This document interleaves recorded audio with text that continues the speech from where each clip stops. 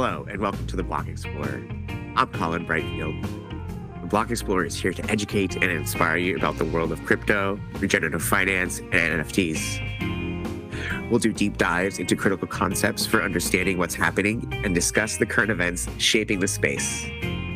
We're making this podcast for the curious, the free thinkers, and the change makers that propel us forward. As we embark on our adventures, remember that none of this is financial advice and that crypto can be risky. In this episode, we speak with Rex St. John to discuss the state of regenerative finance, also known as ReFi. We talk about the Regenerative Finance Summit, or ReFi Summit, that Rex started in Seattle, which is coming up May 23rd to May 25th this spring. And then we also talk about what the ReFi movement is really all about. And we talk about the fact that culture interplays with regenerative finance and Web3 tools. And then finally, we talk about network states and where ReFi is going in the future.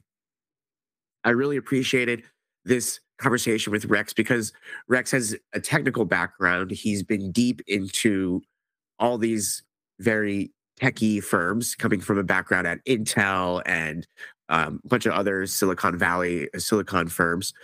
But he's now into the regenerative finance movement hardcore, and he started the ReFi Summit. And so he's an ecosystem builder. And so he's able to connect a lot of the technical ideas, but also to people and what's happening when people come together with these similar shared values of regenerative finance, of impact, of coordination, and of climate and social justice. And we get all these people in the same room, and you get these people talking together. What can we create? And Rex did a great job of explaining what ReFi has done well, where ReFi can do better, and then where he wants to see ReFi going and where he really sees the power of regenerative finance for not just healing the earth, but also giving people a sense of purpose, a sense of community, and a new way to live life. So let's dive into this awesome episode with Rex St. John.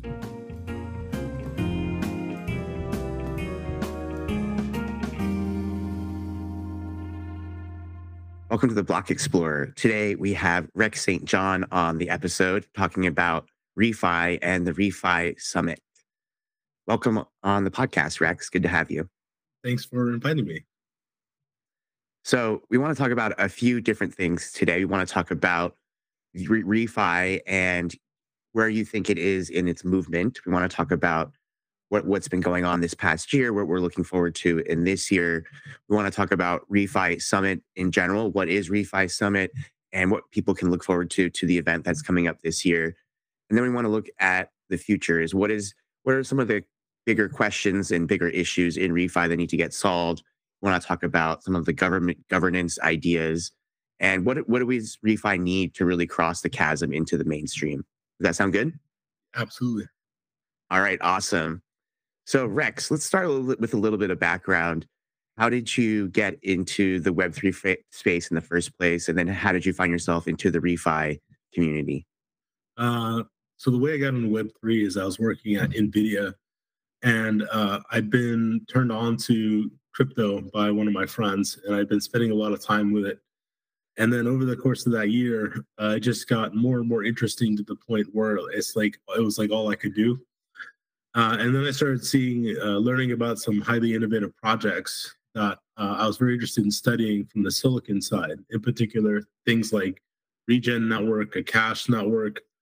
So I started reaching out to these projects and having a discussion with them to understand their technology and how it fit with what I was doing at the time, which was Edge AI, IoT, AIoT, edge computing.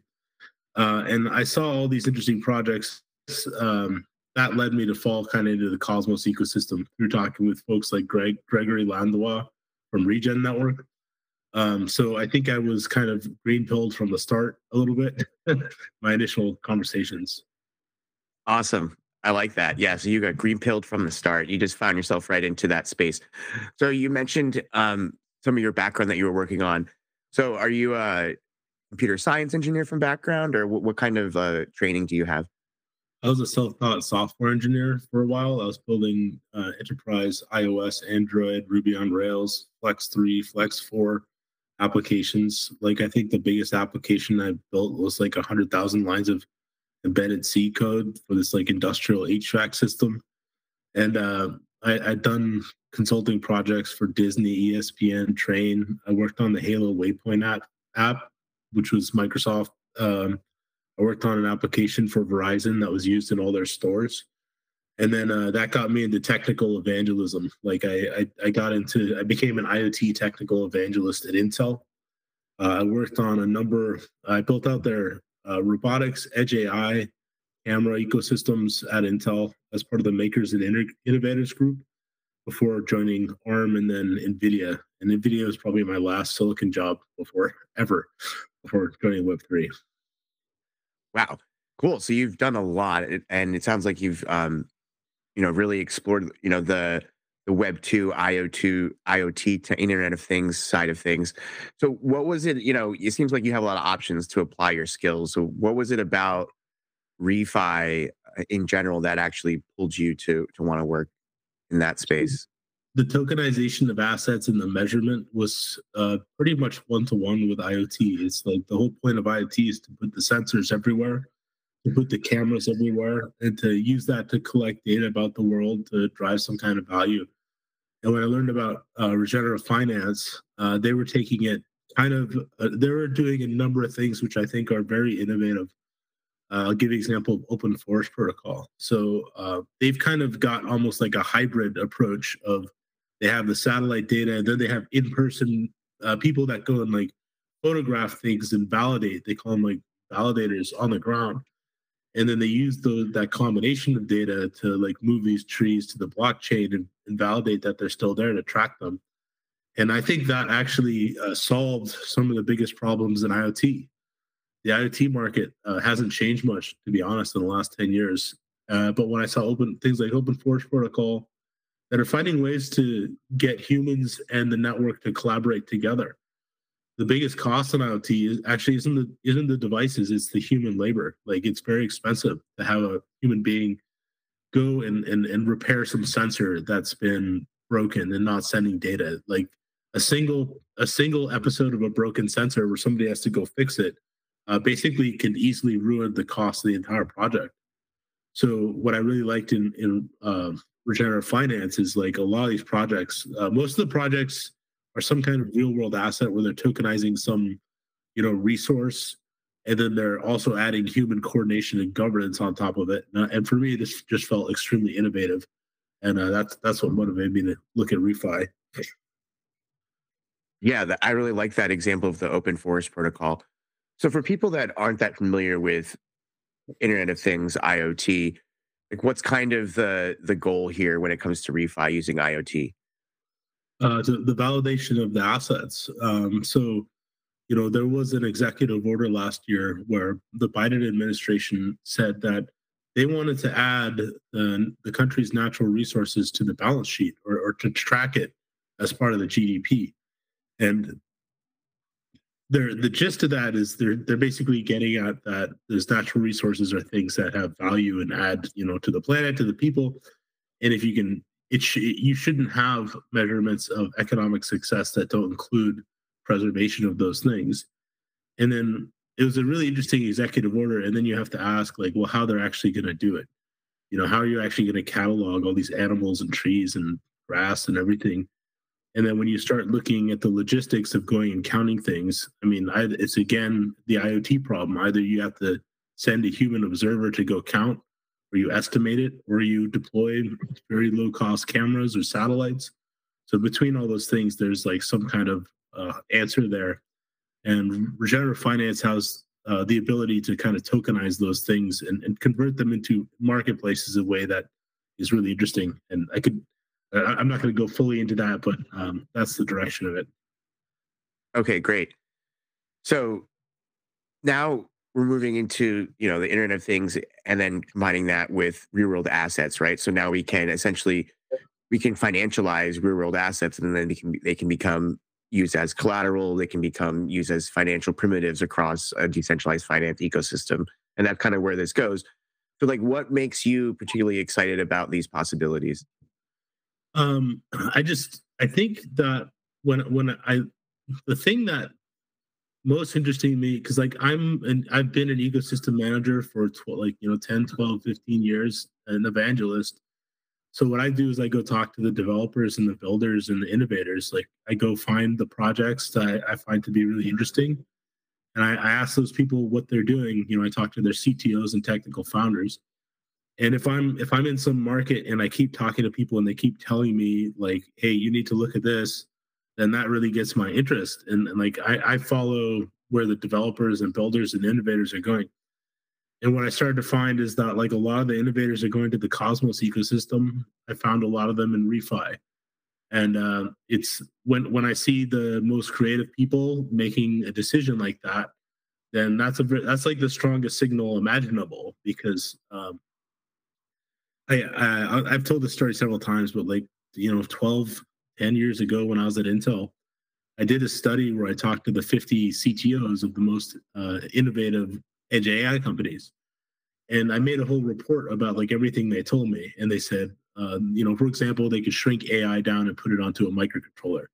They told me all kinds of things like that, and I kind of thought about that for years after I left Intel, and I was sort of checking in my head against like what percentage of what they told me came true, and just about 100%. It was like if I could, maybe if you could imagine you had a time machine and you could go 5 years in the future, and you know what the price of Bitcoin's going to be. It's like, and that's how I felt after doing that experience with interviewing those CTOs.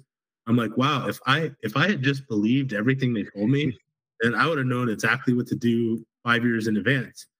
So now I tend to believe the smartest people when they say things to me, and I'm just projecting 5 years ahead. I just assume that those people are 5 years in advance.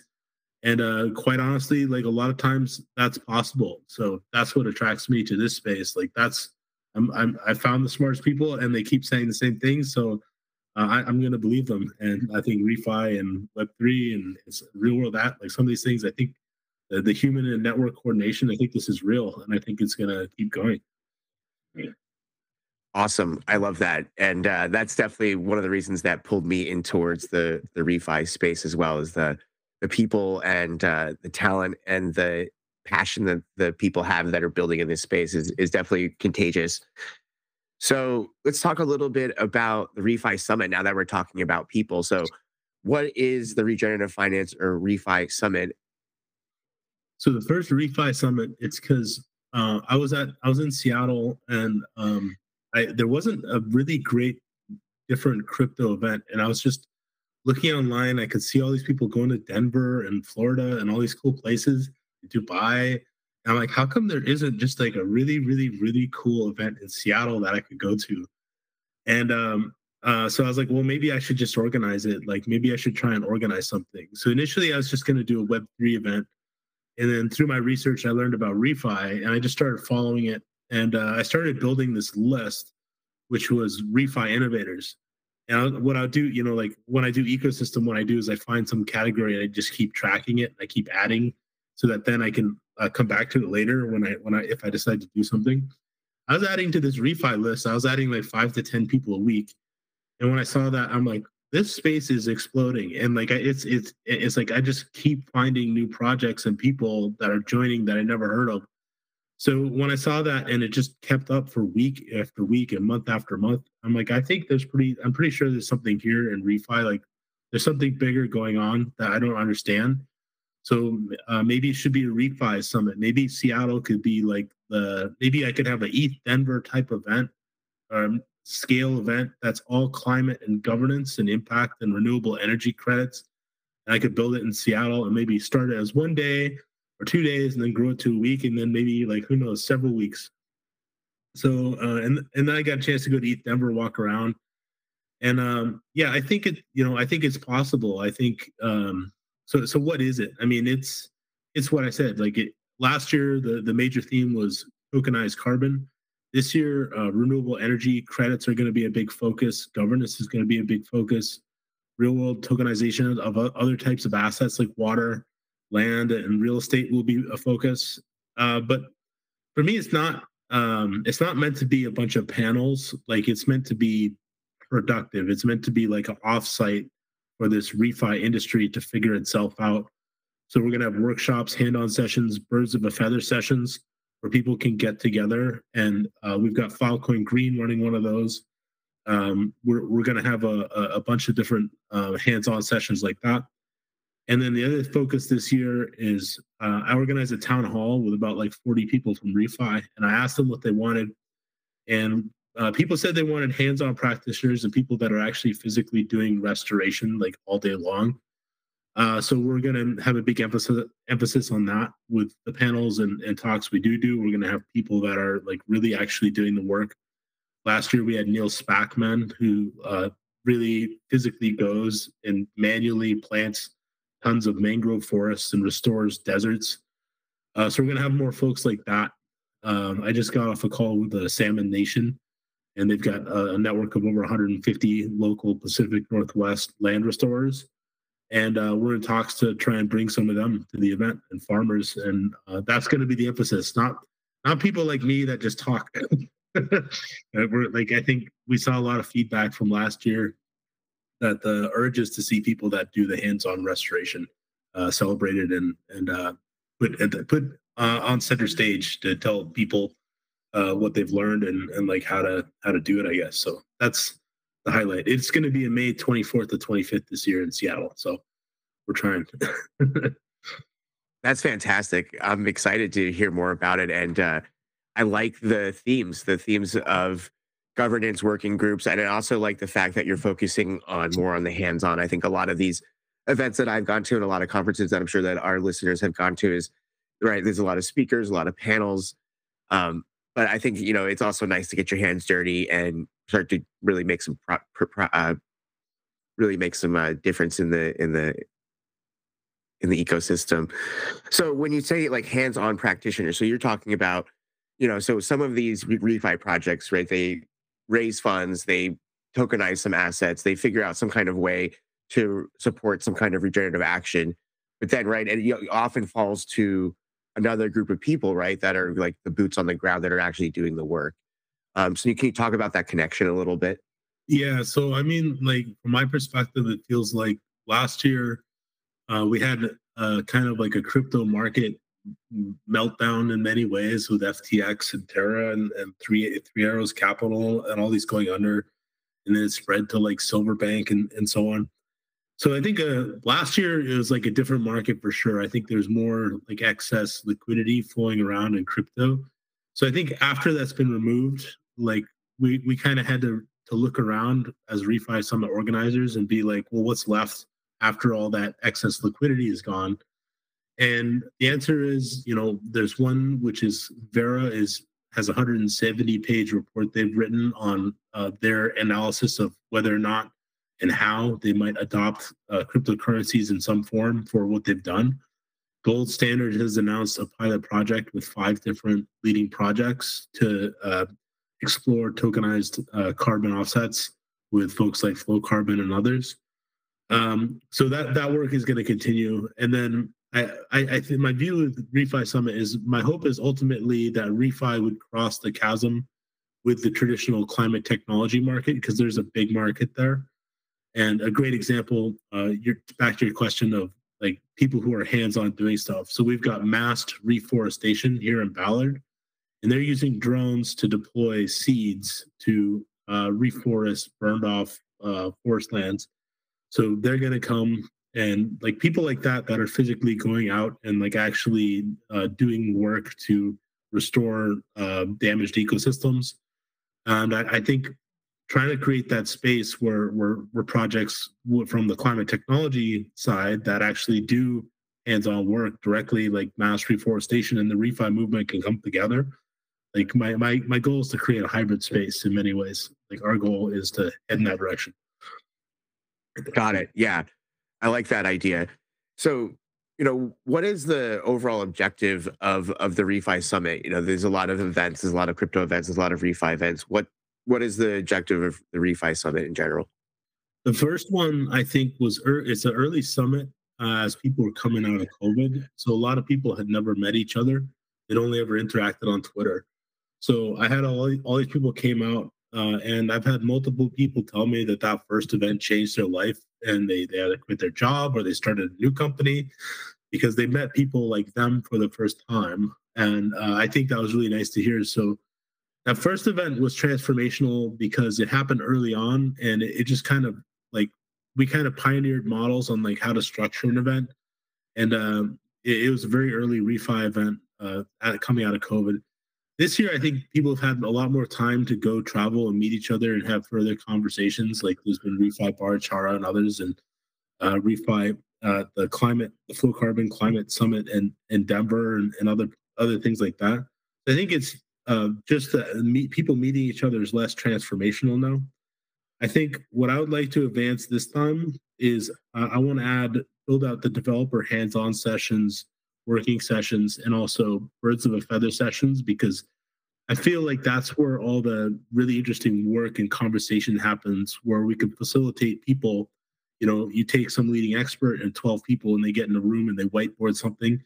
My experience is as an organizer of past events is that people absolutely love that stuff where it's led by the builders. Like it's not us programming it. We're creating a time and a place. So trying to recreate the magic of the first ReFi summit by putting the innovators and builders forward and letting them run these small unstructured sessions. This is not a talk and it's not a panel. I think I'm expecting that to go over really well from past experience. So that's my goal. Awesome. And then it's based in Seattle, right? So, Yeah. what is it about being in Seattle that's important to the ReFi Summit?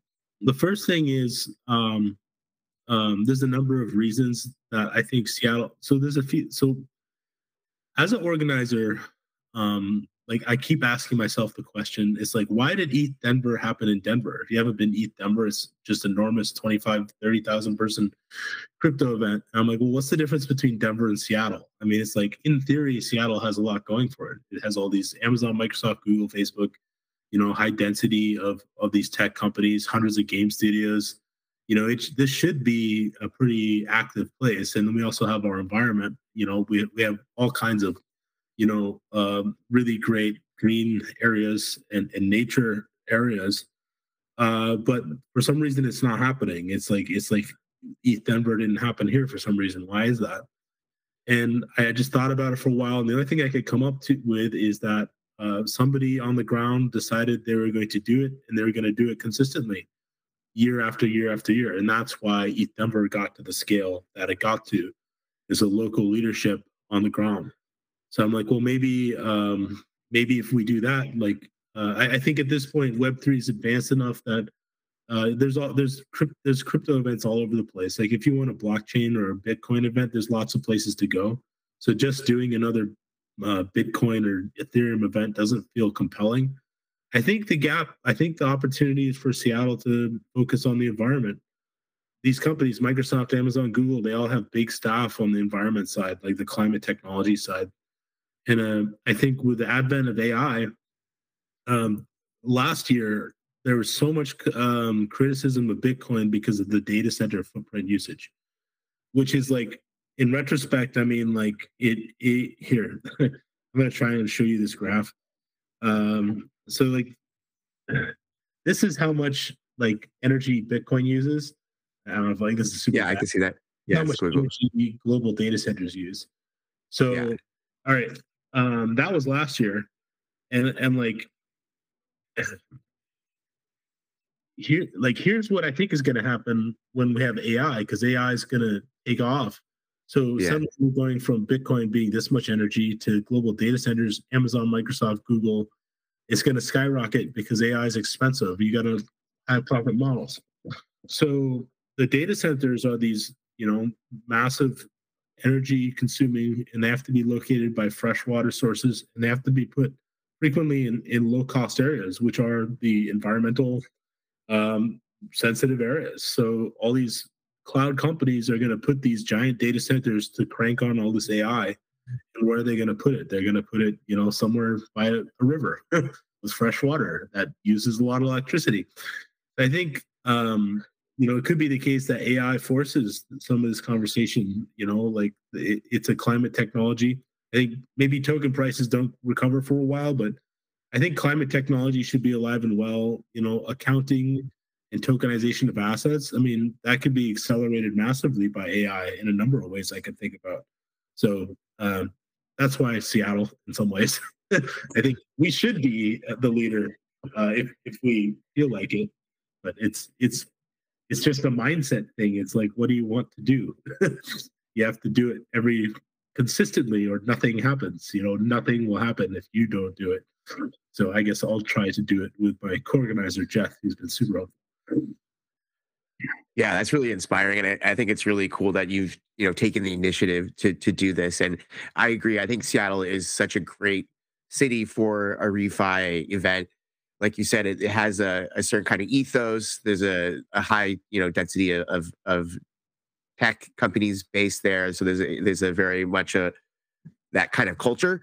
And yeah, I think I've always thought of the Pacific Northwest as being kind of like ahead of the rest of the United States when it comes to green technology and climate awareness and things like that. I mean, I remember visiting, and a bunch of people I knew had a biodiesel car, and they were already doing a lot of the things that are now more popular the rest of the world. I had an additional point, which is we have the Bill and Melinda Gates Foundation here, and in theory, they're spending all this money on climate environment. But when you think about it, like my experience, like, because I just wandered in, I kind of came into the climate space not being a climate expert. Like my background's in silicon. I build ecosystems and I listen to people. That's not, that's what I do.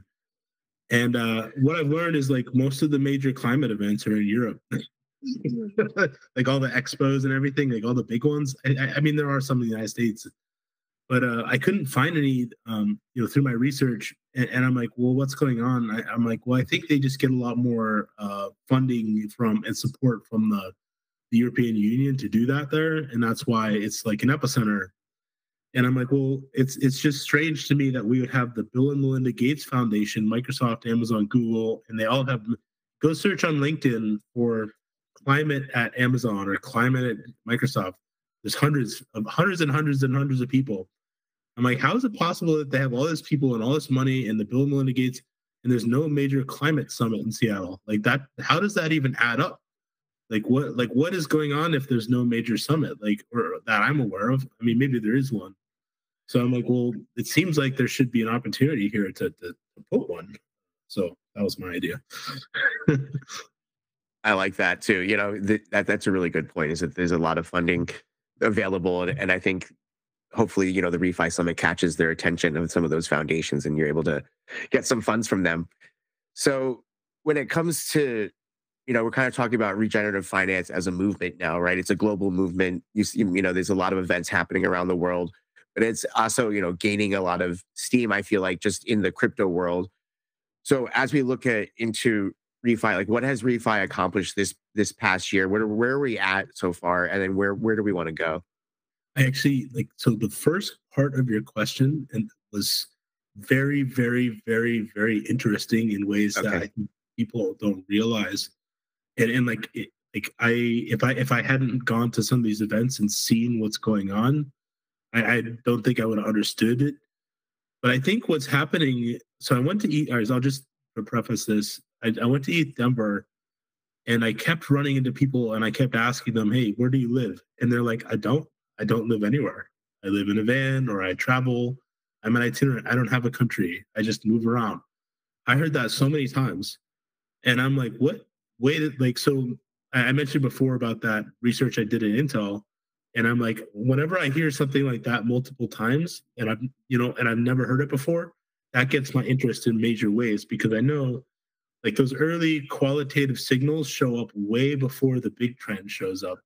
So I'm like, what's going on here? Like, and I think it's people are getting unglued from their countries.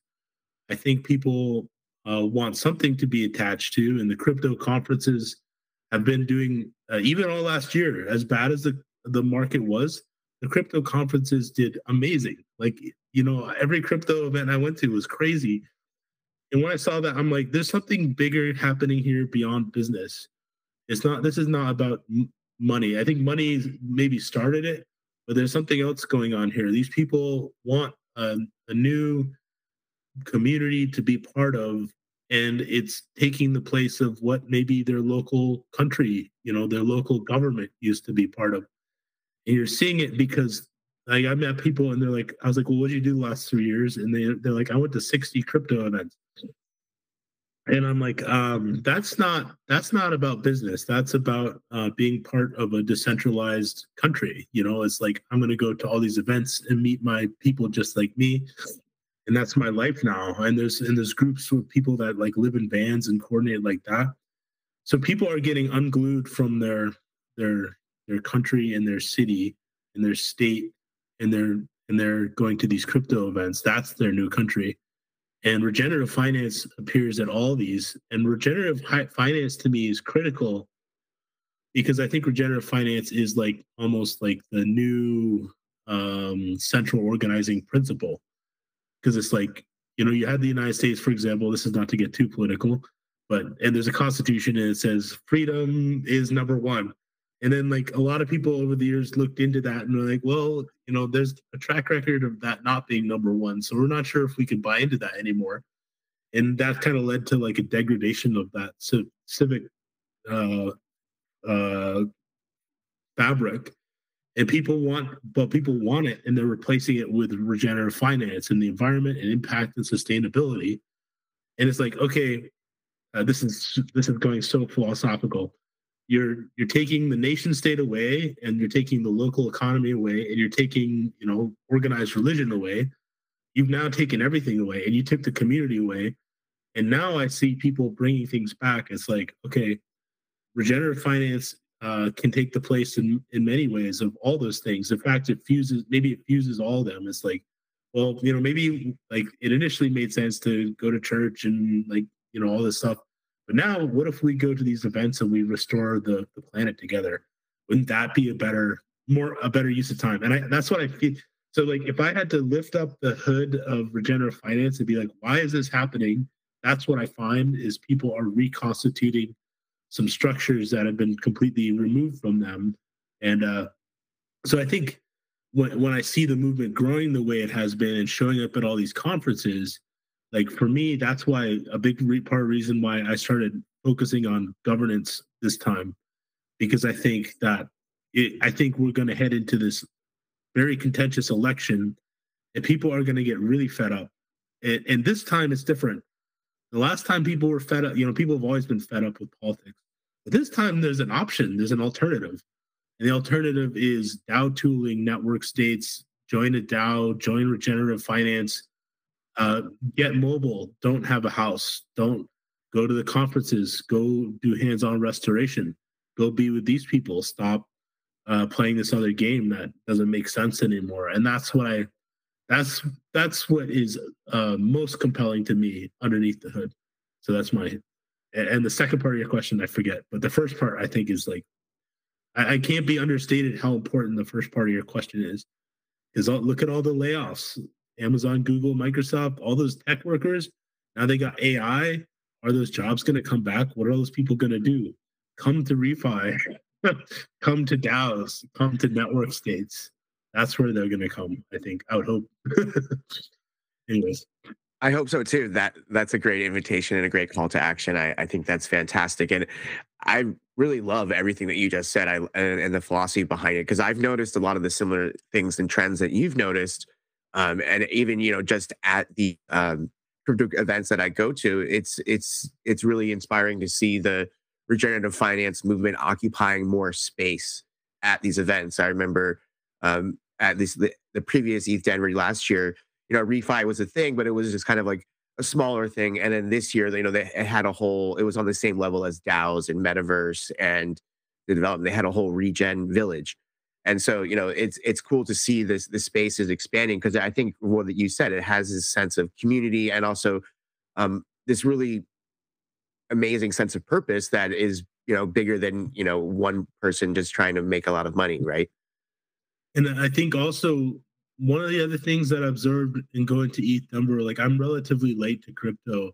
Like I think there's a lot of people that spent years and years going to these ETH events and like traveling and like hanging out. And I think we're in a late stage because, I was listening between the lines. I'm like, okay, what's the big story this week in ETH Denver? Like, what's the number one? And it's obviously like things like ZK rollups and stuff like that. And I was just listening. I'm like, the promise of these cryptocurrencies that they would decentralize finance and make it secure, and like, Ethereum moving to proof of stake. I'm like, I think for the most part, a large part of these technical innovations and foundations are in place to the point where I wasn't hearing anything that I'm like, oh, that's going to change the game. It's more like optimizations to what they already have. So I'm like, okay, yeah, you do ZK rollups or whatever. That's going to improve what you got for now, and obviously it will continue to improve, and there's continues to be problems. But what's the big story here, and what's going to cause the next 1,000x or 100x? How do you get from 1 trillion to 10 100 trillion? And my conclusion was it's coordination. It's like governance. Like if you can work out those problems, then people can have more talent dedicated towards more solutions and like tokenizing more assets.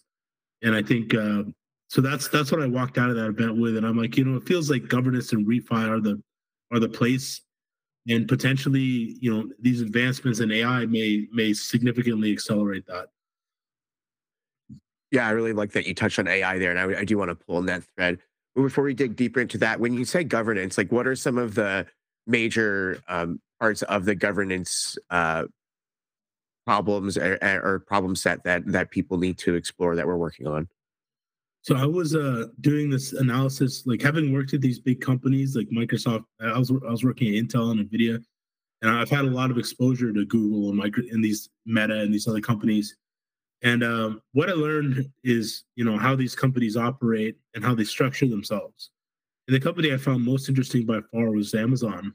The way Amazon works, the way Jeff Bezos designed Amazon, he designed it to be siloed on purpose, which is unusual. Most of these companies try to break down silos.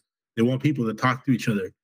Jeff Bezos said that's all wrong. Like, you actually don't want everybody in the company to have to talk to everybody else, because then that just causes politics and slowdowns. You want to empower these small teams. He calls them two pizza teams, and they can go work on something in a silo and not be bothered by having to communicate with everybody else. And the way they did that is they created this form of decentralized structure where they ask people to open up APIs to what they're doing internally. So if you want to interact with what they're doing, you could do it. So there's a really long blog post by this guy, Steve Yegi, about this. So Amazon has tried to build this modular, a very decentralized big company, and they've had a track record of being able to be as effective and fast moving as a startup in many cases, such as introducing the Graviton processor. None of the other cloud companies are even close to getting to where Amazon got, because they were able to operate like a startup and ship stuff like that, which is very unusual. So my theory is that Amazon is the highest form of the big companies, and it's probably the last form of the big company you'll ever see ever again.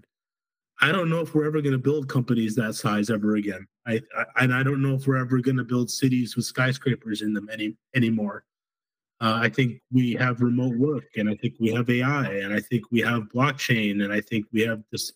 People don't want to be rooted anywhere, and I think the costs are too expensive, so people are going to spread out. So my theory of what replaces Amazon is something that I'm calling a federated ecosystem.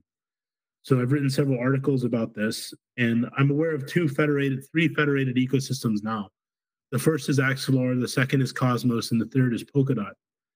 In a federated ecosystem, you have a bunch of startups which are truly networked together through some kind of inter-blockchain communication.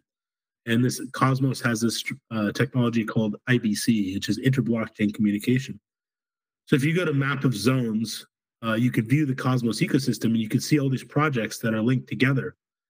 And it kind of completes Jeff Bezos' vision of having decentralization with some centralization elements, so that you can have a mesh of startups that can move like a big company. I mean, if you look at Cosmos as a whole, it's probably got tens of thousands of people working in it, but they're all super siloed into startups, so they can move like startups. And if one of the startups goes under, all the people from that startup go work in Cosmos somewhere else. So I think this kind of federated ecosystem structure makes a lot of sense to me as being the governance of the future. But watching Cosmos deal with its governance problems, and talking with the people that are working on it, it's like I think we have a lot of maturity to go there. But whoever figures out this federated ecosystem thing first is going to build, the decentralized Amazon. I think people or should be looking at these federated ecosystems very closely because I found this fascinating. I think there's a potentially a revolution happening in how organizations can be structured, but we still have a lot to figure out. Yeah, yeah, I love the federated ecosystem example that you just mentioned, and I think Cosmos is a great example of that. Could you make the argument that Ethereum is kind of moving towards that way with their layer twos and their rollups, which is coming at it from another direction? For my day job, I work at a company as a co-founder, or I don't know, early co-founder, early hire at a company called Saga. And out of the Cosmos ecosystem, we help automate infrastructure so you can launch your own blockchain. So our theory is everybody's going to want to be your own L1, kind of like it's a Cosmos thesis. Like we think that the app chain thesis is the way to go. There's been a lot of contentiousness along the way. It hasn't been clear if app chains are the way to go, or if rollups or one of these other solutions. We're still bullish on these app chains. So we think that in looking at Ethereum, I mean, Vitalik himself has said multiple times, he's mentioned Cosmos multiple times. He said there's been blog posts he's written where he pointed out app chains and said, actually, maybe this might be the future. Like there's a blog where he said something, this might actually be the future, but like I think maybe from his perspective and their perspective, they haven't fully made up their minds and they're just going to evolve as the ecosystem does. So we think people want to have high sovereignty. We think people want to have control over their own infrastructure, and people want to make decisions. Like Web3 is all about freedom. So if you have to use somebody else's billing system and they can cut you off, like PayPal or whatever, or Stripe, that's not decentralized. And I think we think everyone's going to want to have their own chain. We're going to help spin up thousands of chains with our technology. So I think when you look at rollups, like the criticism of a rollup that I've heard is they're like, well, you have to, pay this tax to the L1 you're originating from at some point. And if you're the one providing all the value, like maybe your company is really good at business development, ecosystem sales, marketing. And at some point, like if you're a company like that, I'm not going to name names, you start to wonder, it's like, well, why do I need to roll this up if we're the experts at all these things? So we think that everybody that develops these kinds of skills is going to want their own app chain. So that's our thinking. Yeah, yeah, I follow that thinking. It's a fascinating, ecosystem, line of development to watch, and I think it's going to be fun as we move on. So go ahead. One more thing I want to interject there. Yeah. So when Jeff Bezos founded Amazon, he said, I wanted to design a company based on something that would always be true. And his reasoning is like, well, I need this to be around for 20 years. So I can't just do like, Flappy Bird, and then people get bored of Flappy Bird a month later, and then like the company's out of business.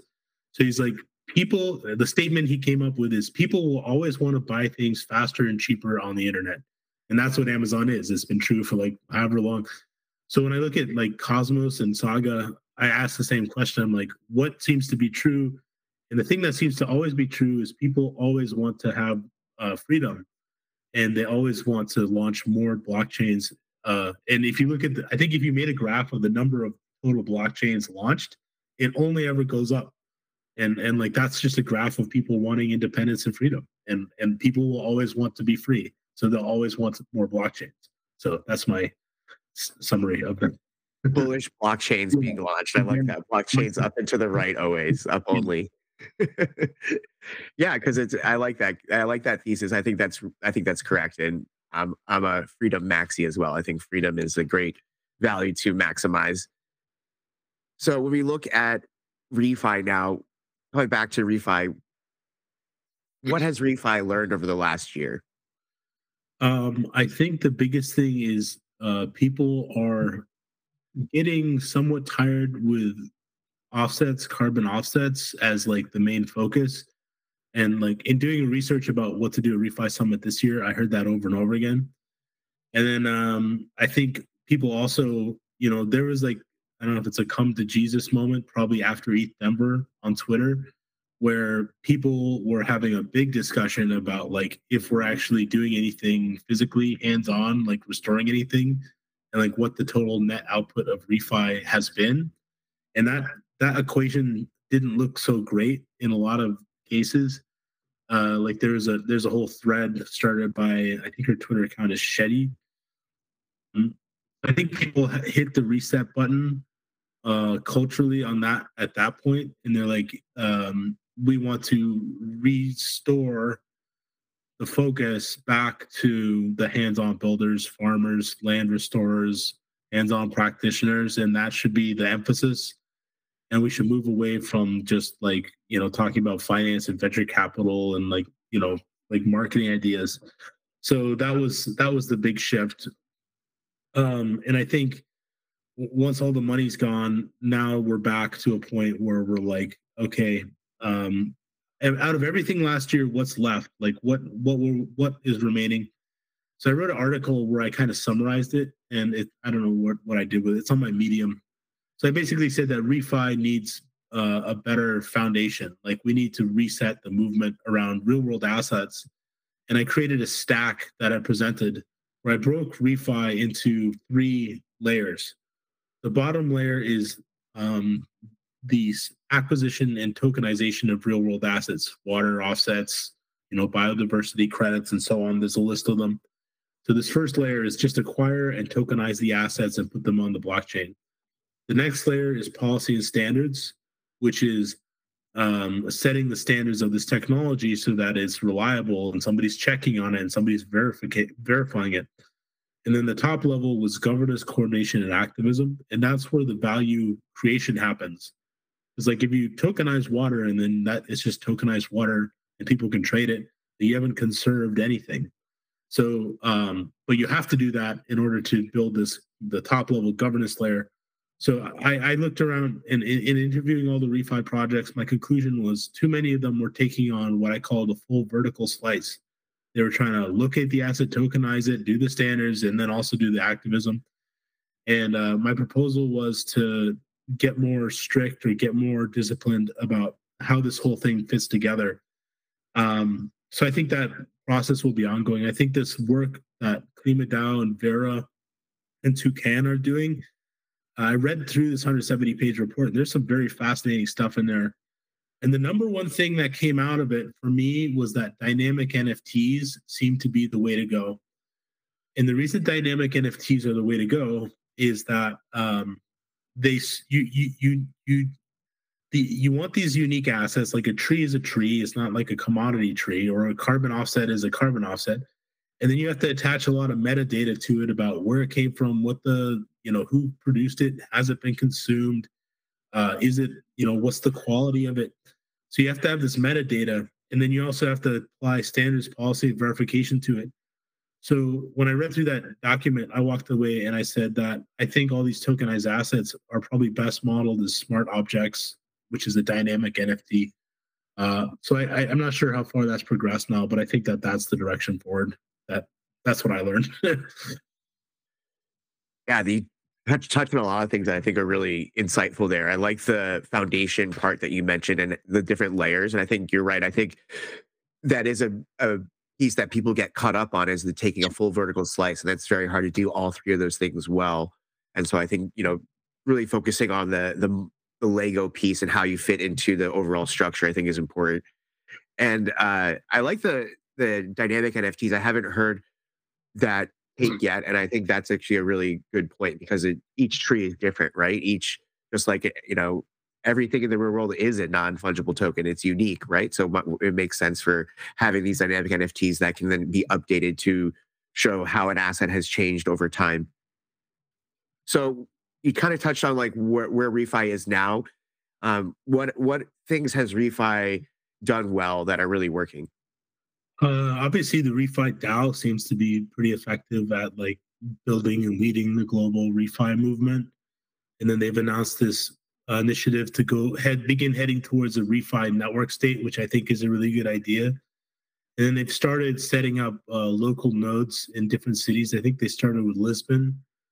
And the idea is like I think they're gonna start playing around with this idea of like what happens if you turn this decentralized group of people that are unanchored. They don't want to be associated. They want to be associated with ReFi, not like other structures.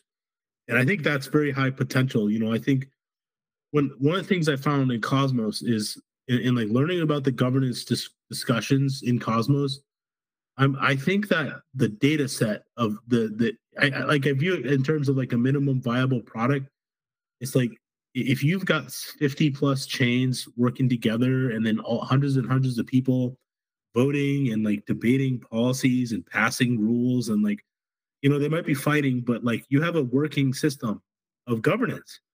And for me, that's a breakthrough. I mean, that's revolutionary to just have, it's from 0 to 1. You have the beginnings of a network state governance, like, and it's proven and working and people keep voting and engaging with it.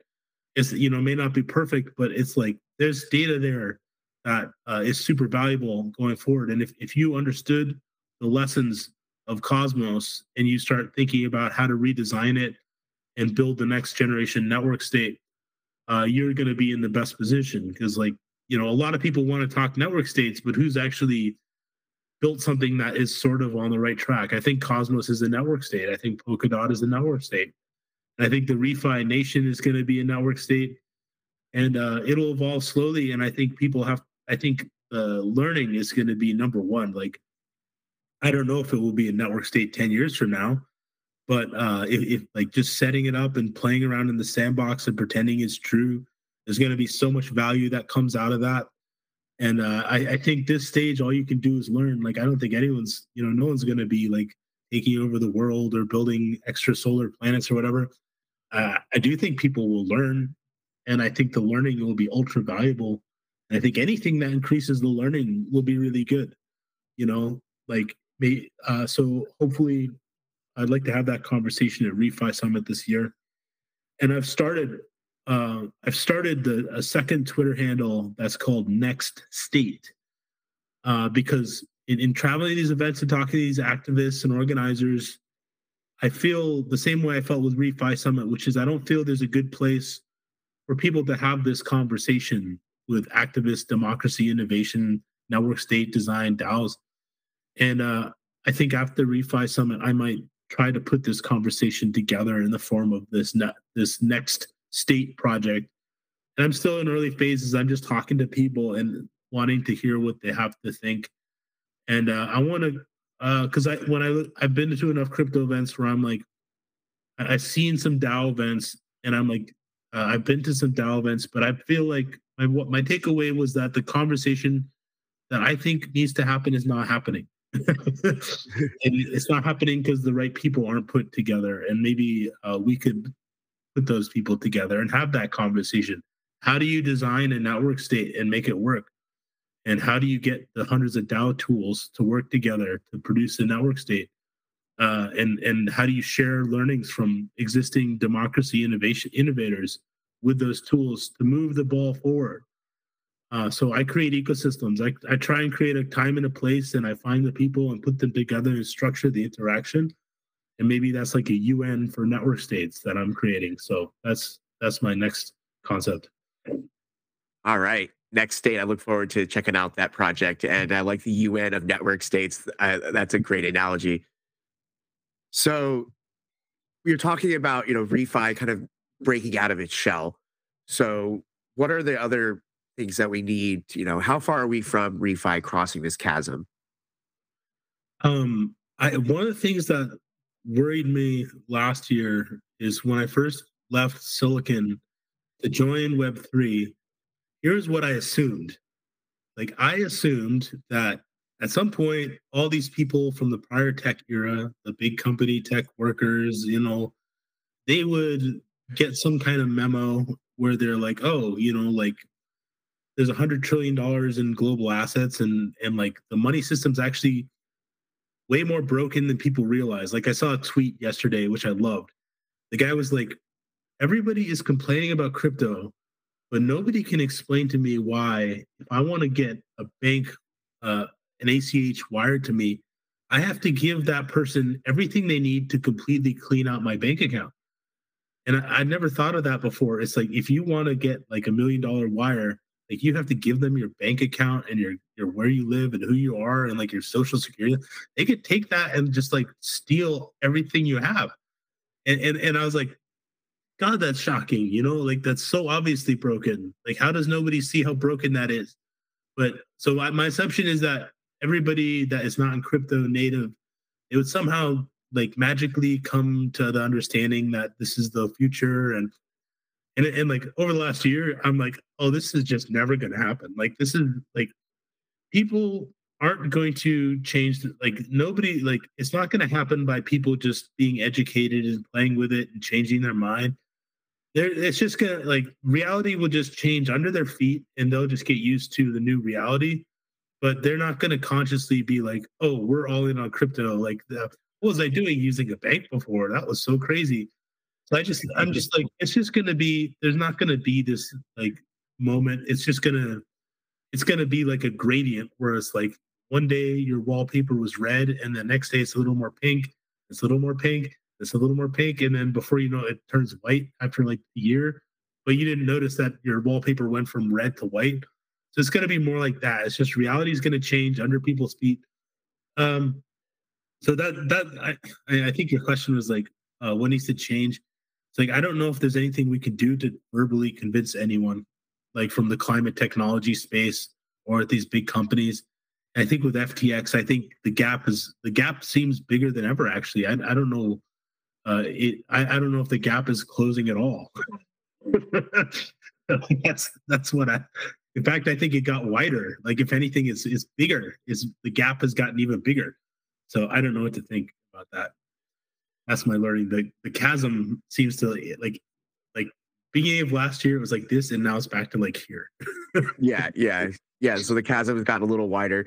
So we're looking at this chasm. But I think something that is interesting. You mentioned regenerative finance has the ability to change the reality underneath people's feet. So how does regenerative finance challenge the traditional ways of capitalism and how we are doing business right now? I I think the magic of regenerative finance is that it's the only place that I'm aware of where all these different threads are coming together of sustainability, community led, crypto, Web3, finance, transparency, payments going directly to the people doing the work, the assets getting cataloged and tokenized properly. And then it's global and it's unattached from any country and it's decentralized and it's got advancements and innovations in governance and then it has this religious and a religious element to it that makes people just feel gravitated to work on it. So I think maybe the technology may turn out to be secondary to the culture that's created. And it's like, well, like maybe you go rewind back to the 1960s, and you're like, yeah, what did I don't know, like the hippies accomplish?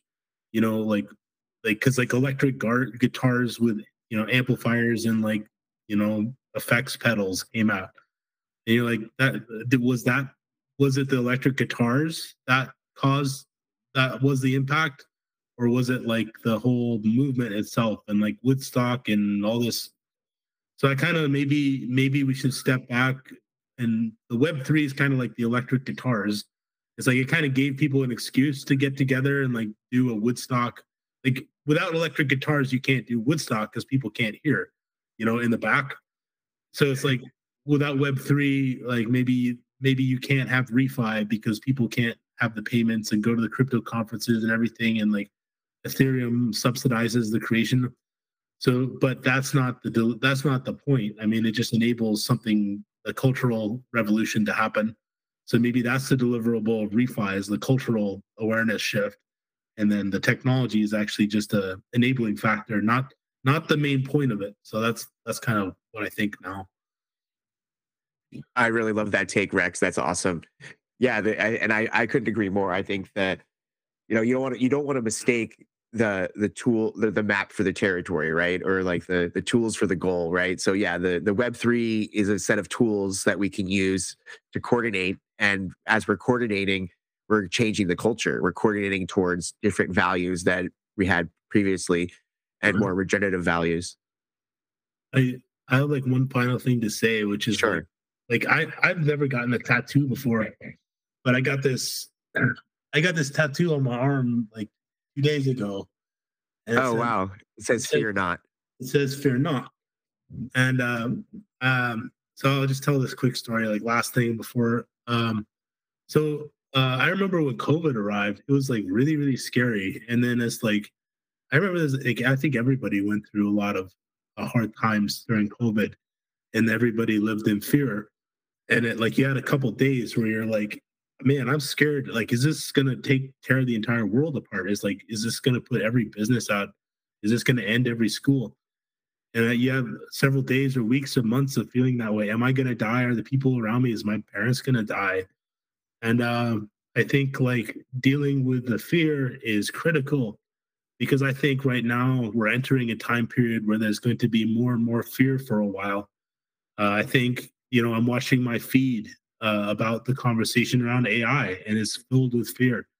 I think you see this presidential election with President Trump, they're already talking about like pretty dark stuff. And the Ukrainian conflict in China is heading off with their own currency. And I feel like we're entering a period where there's going to be more fear. And I think that, maybe one of my goals is to uh, like encourage people not to be afraid. Like that, I think if I had a deliverable the next 2 years, I think that's what I'd like to do. So fear not is my message for everybody the next couple of years. Thank you, Rex. That's an awesome message. I love that call to action to fear not. And one way to fear not, right, is to get coordinated with communities Yes. of people that share your values and you can work together. And, when you have community that they can help alleviate some of that fear. So, thank you so much, Rex, for coming on the Block Explorer today. It's been an absolute pleasure to speak with you. I love your message and I can't wait to have you on again soon. All right. Thank you. Thanks for All right. having me. Thanks, Rex. I'll talk to you soon. Have a good day. We hope that you enjoyed this episode. If you did, please share the episode, leave us a rating and a review. We'd like to give a big thank you to our friend Matthew Patrick Donner, who's responsible for the Block Explorer production, including our music, mixing, and editing. Thanks for exploring the world of blockchain with us. Crypto is changing the world, and we're here to ensure that you're ready. So please subscribe and let all your friends know that regenerative finance is more than just tech, but it's also about the culture. We look forward to sharing our next episode with you. Cheers.